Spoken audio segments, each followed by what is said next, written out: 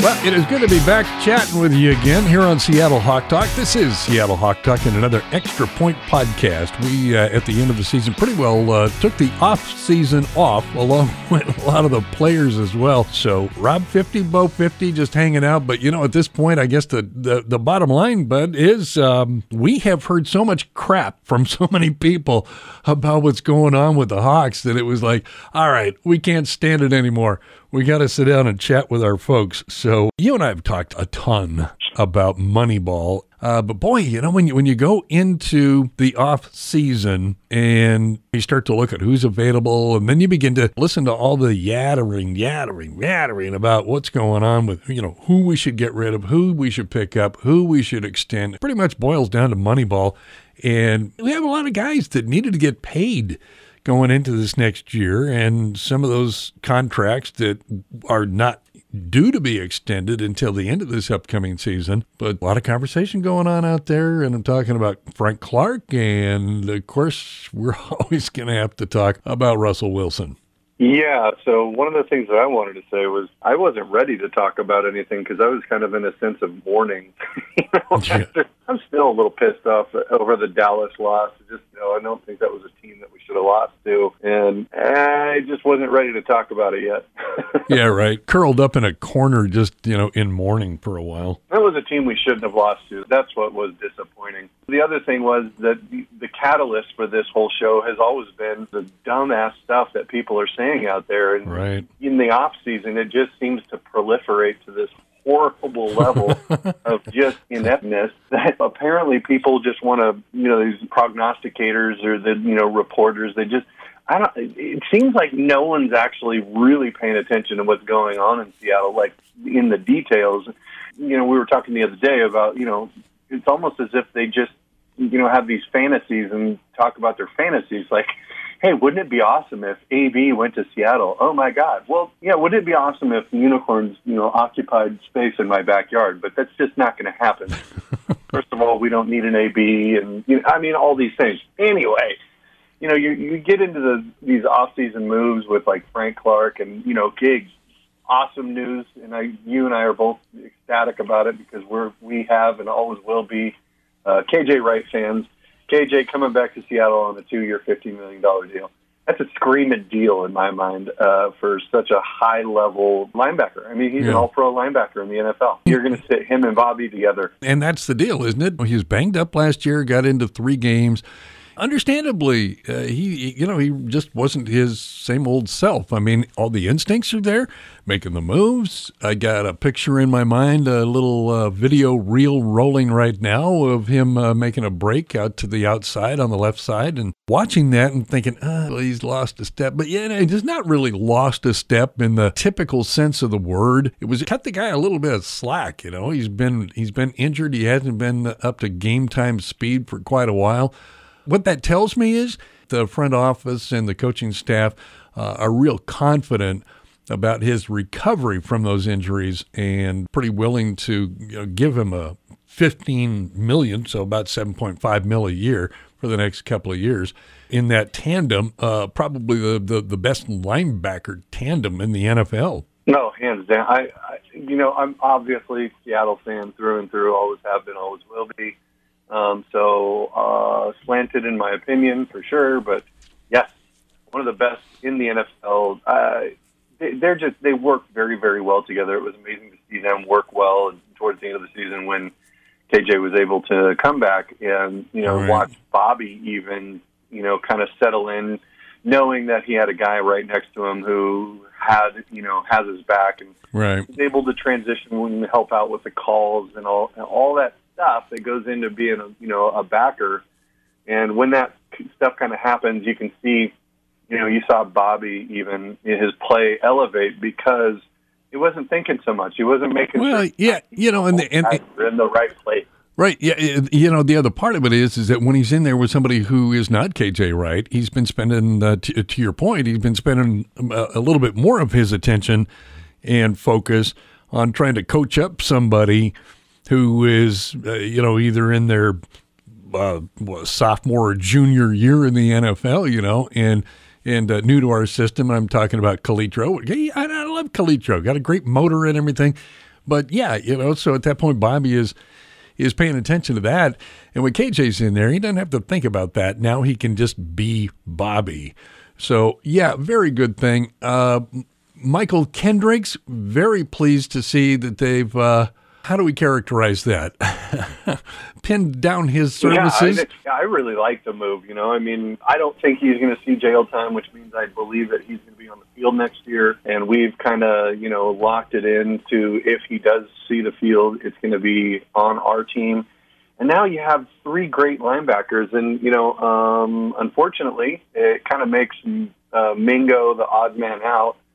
And that's unfortunate for a few different reasons. I don't necessarily think that Mingo was actually given the opportunity to do what we wanted him to do 100% of the time, which was just kind of stick his hand in the dirt and, rush the quarterback. Well, would have liked to see that a little bit more. But that kind of goes to the conversation that we've had before about taking the names off of these positions and just putting somebody in a place where we need them and their skill set at that particular point. I wouldn't be opposed to having Mingo go through camp, but maybe just sort of hybridizing what it is that we expect out of him, to your point about putting his hand in the dirt. Yeah, he rushes the quarterback really well, but, his coverage is, Well, and so don't ask him to do it. Right. That's 100% it, and the only problem is that Michael Kendricks is an animal. I mean, when he rushes the quarterback or is in coverage, the guy's a manimal, He's just super aggressive and, love watching him play. So, I don't know.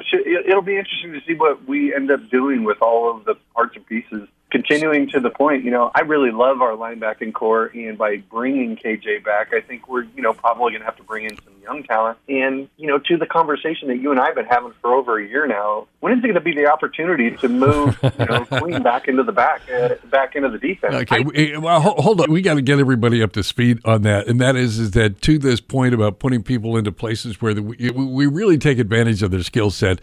And that is, we think that Shaquem Griffin is not necessarily a linebacker. I know that's the label you put on him, and that's what he played in college, blah, blah, blah. But you know what? At 4.3 and change speed, the guy is really more like a strong safety. I mean, he's kind of your Bam Chancellor, isn't he? Yeah, I mean, some people argue the 4.3, right? And okay, fine, argue the 4.3, but watch the tape, man. Watch the tape as he's playing special teams. First one or two guys down on every coverage that you ever have. The guy is fast. He's super fast.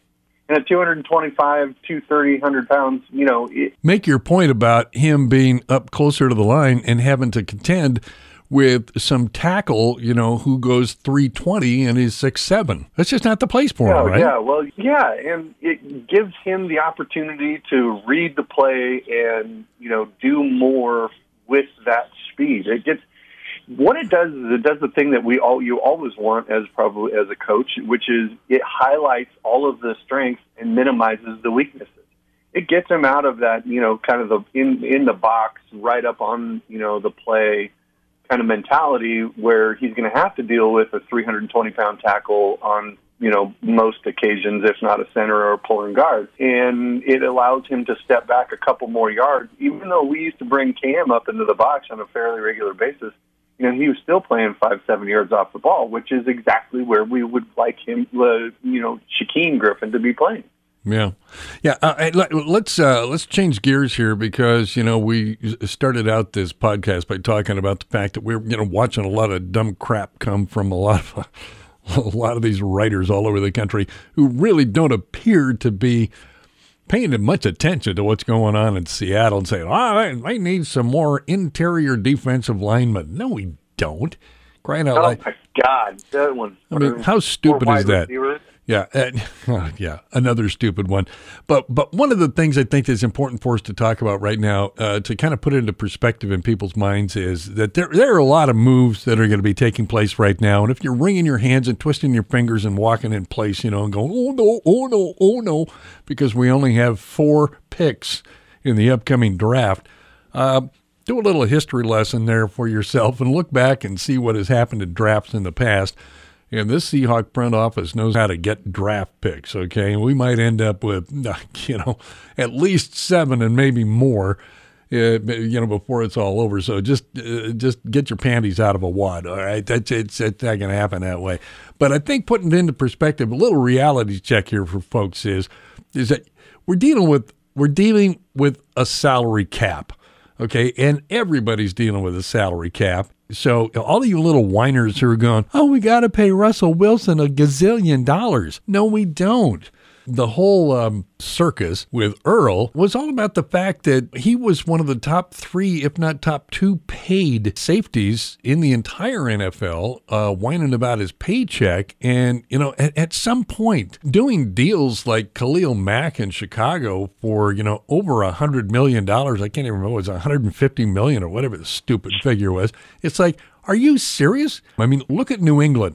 Why does New England continually go to the playoffs, and why in the last, 10 or 12 years or whatever it is, do they have how many Super Bowl rings they have? And that's because they're not paying people $1 gazillion freaking dollars. They're dealing with the salary cap. And, as much as I'd like to, give Frank Clark as much money as he wants, you still have Bobby Wagner. There's a limit. You still haven't dealt with Bobby Wagner yet. And what are you going to say, Bobby? Well, I'm sorry, we gave all the money to Frank and we gave all the rest of the money to Russell. And so, gee, Bobby, no, I have any left for you. Yeah, right. And you're sitting there whining about Russell Wilson and why we should just write him a blank check? That's the one that really burns me. And the way that Seattle is setting it up, if you're looking at the parts and pieces that are moving on the board right now, the gigantic contract that everybody's expecting for Russell is not coming. I don't know what to tell you, people. Like, Seattle's not going to write a blank check to this guy. That one the other day about Nick Foles, they're saying, oh, Nick Foles, does this 4-year deal for $55 million or whatever the heck it was. And that is going to have a big impact on Russell's contract. No, it's not. No, John and Pete have a number that they've already predetermined that they're willing to pay Russell for his services. And we haven't even begun to talk about the fact that, in our opinion, or my opinion, that Russell's attention is divided lately. The guy he's lost a step, which was a part of his game. And you're not going to be able to do that cute little roll out of the pocket backwards, roll maneuver anymore because, you have lost a step and everybody's on to that move, which means that, they fake one inside and then they know you're going to roll out of it backwards out of the pocket, and then they're just waiting for you when you come out of your roll. And, when you got guys that are as fast as Khalil Mack or, Montez Sweat coming out of this draft class. I mean, one guy ran like a 4 or something. I mean, crying out loud. Yeah. Russell, right. You didn't even do that. Like, you're going to run away from that? Good luck. And the deal is that he wasn't the only defensive edge rusher in this draft class that ran a 4.4.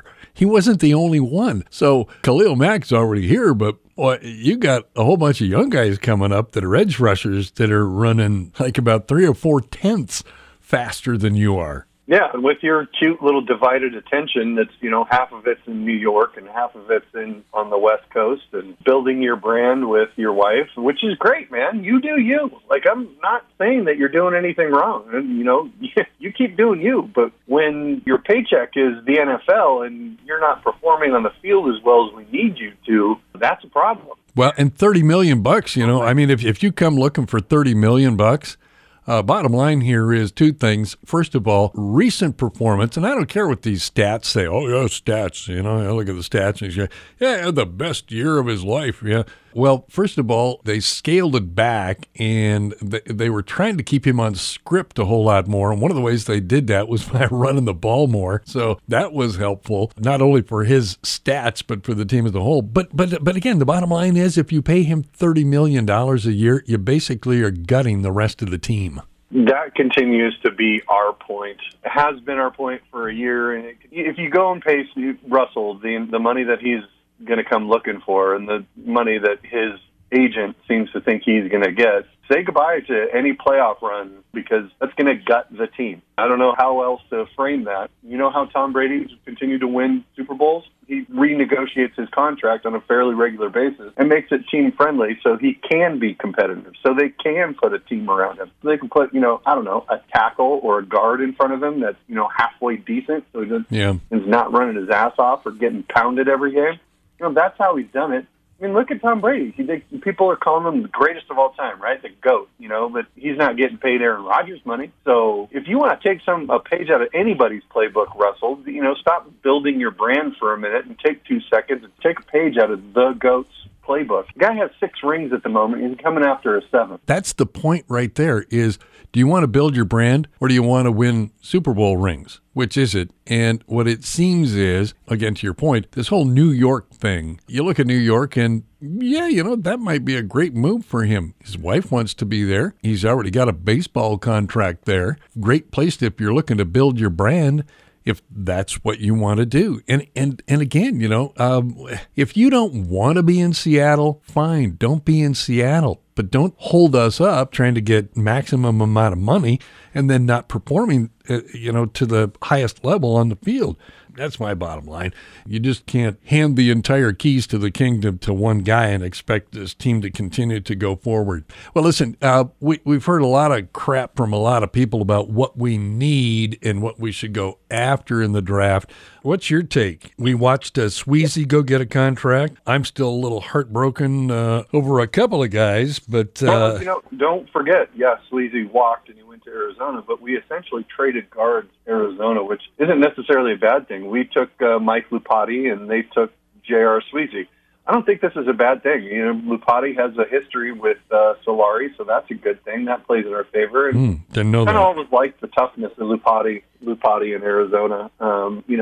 Again, we're looking for run blockers and guys that are just going to be maulers. And, Lupati kind of fits that bill. And so I'm not wringing my hands about losing Sweezy because I think we got a good one in Lupati. Yeah. And, if we can do a deal with Fluker and, maintain the cohesion that we have developed along the line, I think, we're going to be in business. Yeah, and go online and download the depth chart. Take a look at that and some of the young guys that have been kind of bubbling in the background.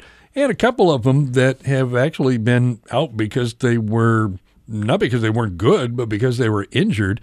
And I'm talking about Rasheem Green for one. But when you look at that defensive side and people are talking about, oh, yeah, they need some help on the defensive line. Hold it. Rasheem Green is coming back. Quentin Jefferson, great year last year. Jaron Reed, Poona Ford. I mean, there's that one. There's also the wide receiver conversation, right? Like, you've seen that one. Oh, we need to find a wide receiver that's going to stretch the field.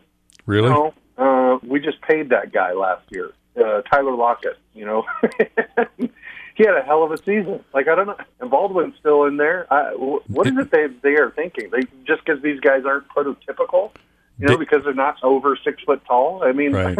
David Moore, 450 yards or whatever in the third slot last year. That wasn't bad. Yeah. I like David Moore. He looks great. Well, right. And we're sitting with 2 great receivers, 2 guys that are arguably Pro Bowl talent level receivers in Doug Baldwin and Tyler Lockett. And, you're looking for the third? Well, David Moore fits the bill very well. And, we got a few tight ends there that are, we get Will Dissly back this year. Very excited about that. The wide receiver thing just chaps my ass almost as much as the defensive line thing chaps my ass. A couple of other good things. McKissick is coming back. Mike Davis, unfortunately, gone. We liked Mike, but, it's just kind of cluttered in that running back room. But a guy that I think everybody needs to keep their eye on, and this was one that you brought to my attention, because it kind of happened very quietly, but Bo Scarborough, and man, he is just a mauler, and he's a big beast of a guy too, and coach really likes him. So I'm kind of hoping to see him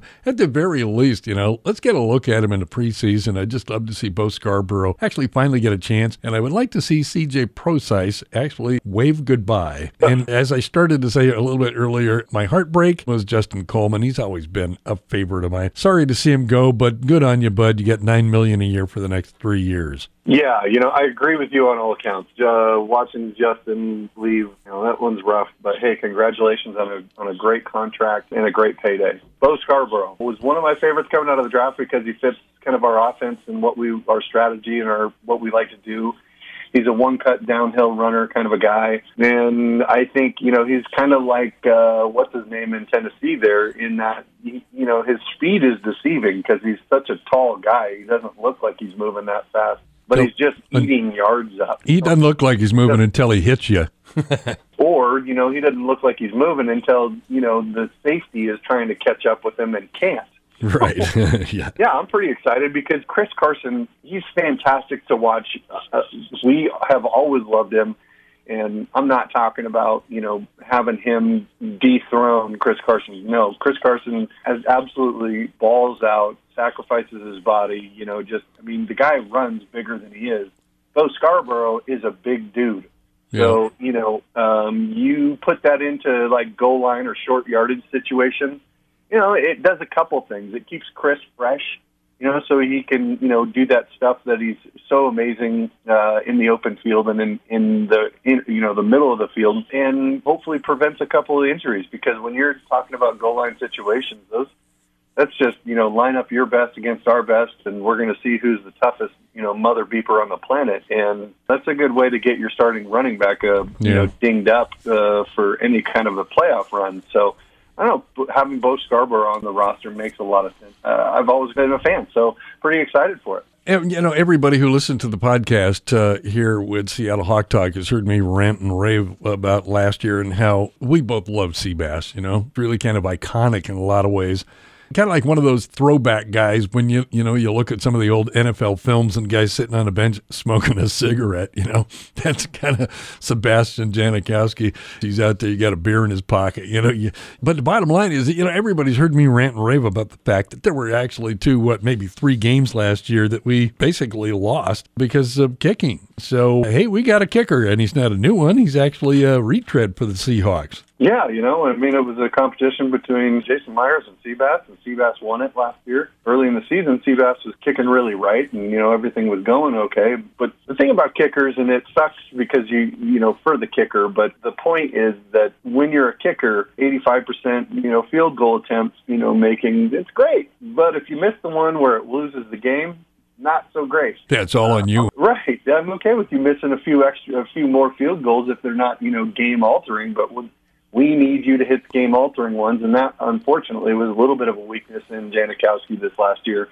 There were a couple times where he missed stuff that we really, really needed, and hopefully Jason Myers is that clutch guy for us. And, I'm in. Like, let's pay a guy a decent sum of money because it has now altered 2 or 3 different seasons for the Seattle Seahawks is, not, the lack of a kicker after letting Hauschka go. Yeah, Jason Myers went to the Pro Bowl last year, so looks like he's fairly solid. Young guy, too. So, maybe another year under his belt and certainly a Pro Bowl year. Give him that kind of confidence that we need. Well, listen, we're going to break it off for now. We're going to be making some changes here in the offseason, so we'll keep you posted and look forward to talking to you again right here on Seattle Hawk Talk and another Seattle Hawk Talk Extra Point podcast. Check us out at SeattleHawkTalk.com. Go Seahawks!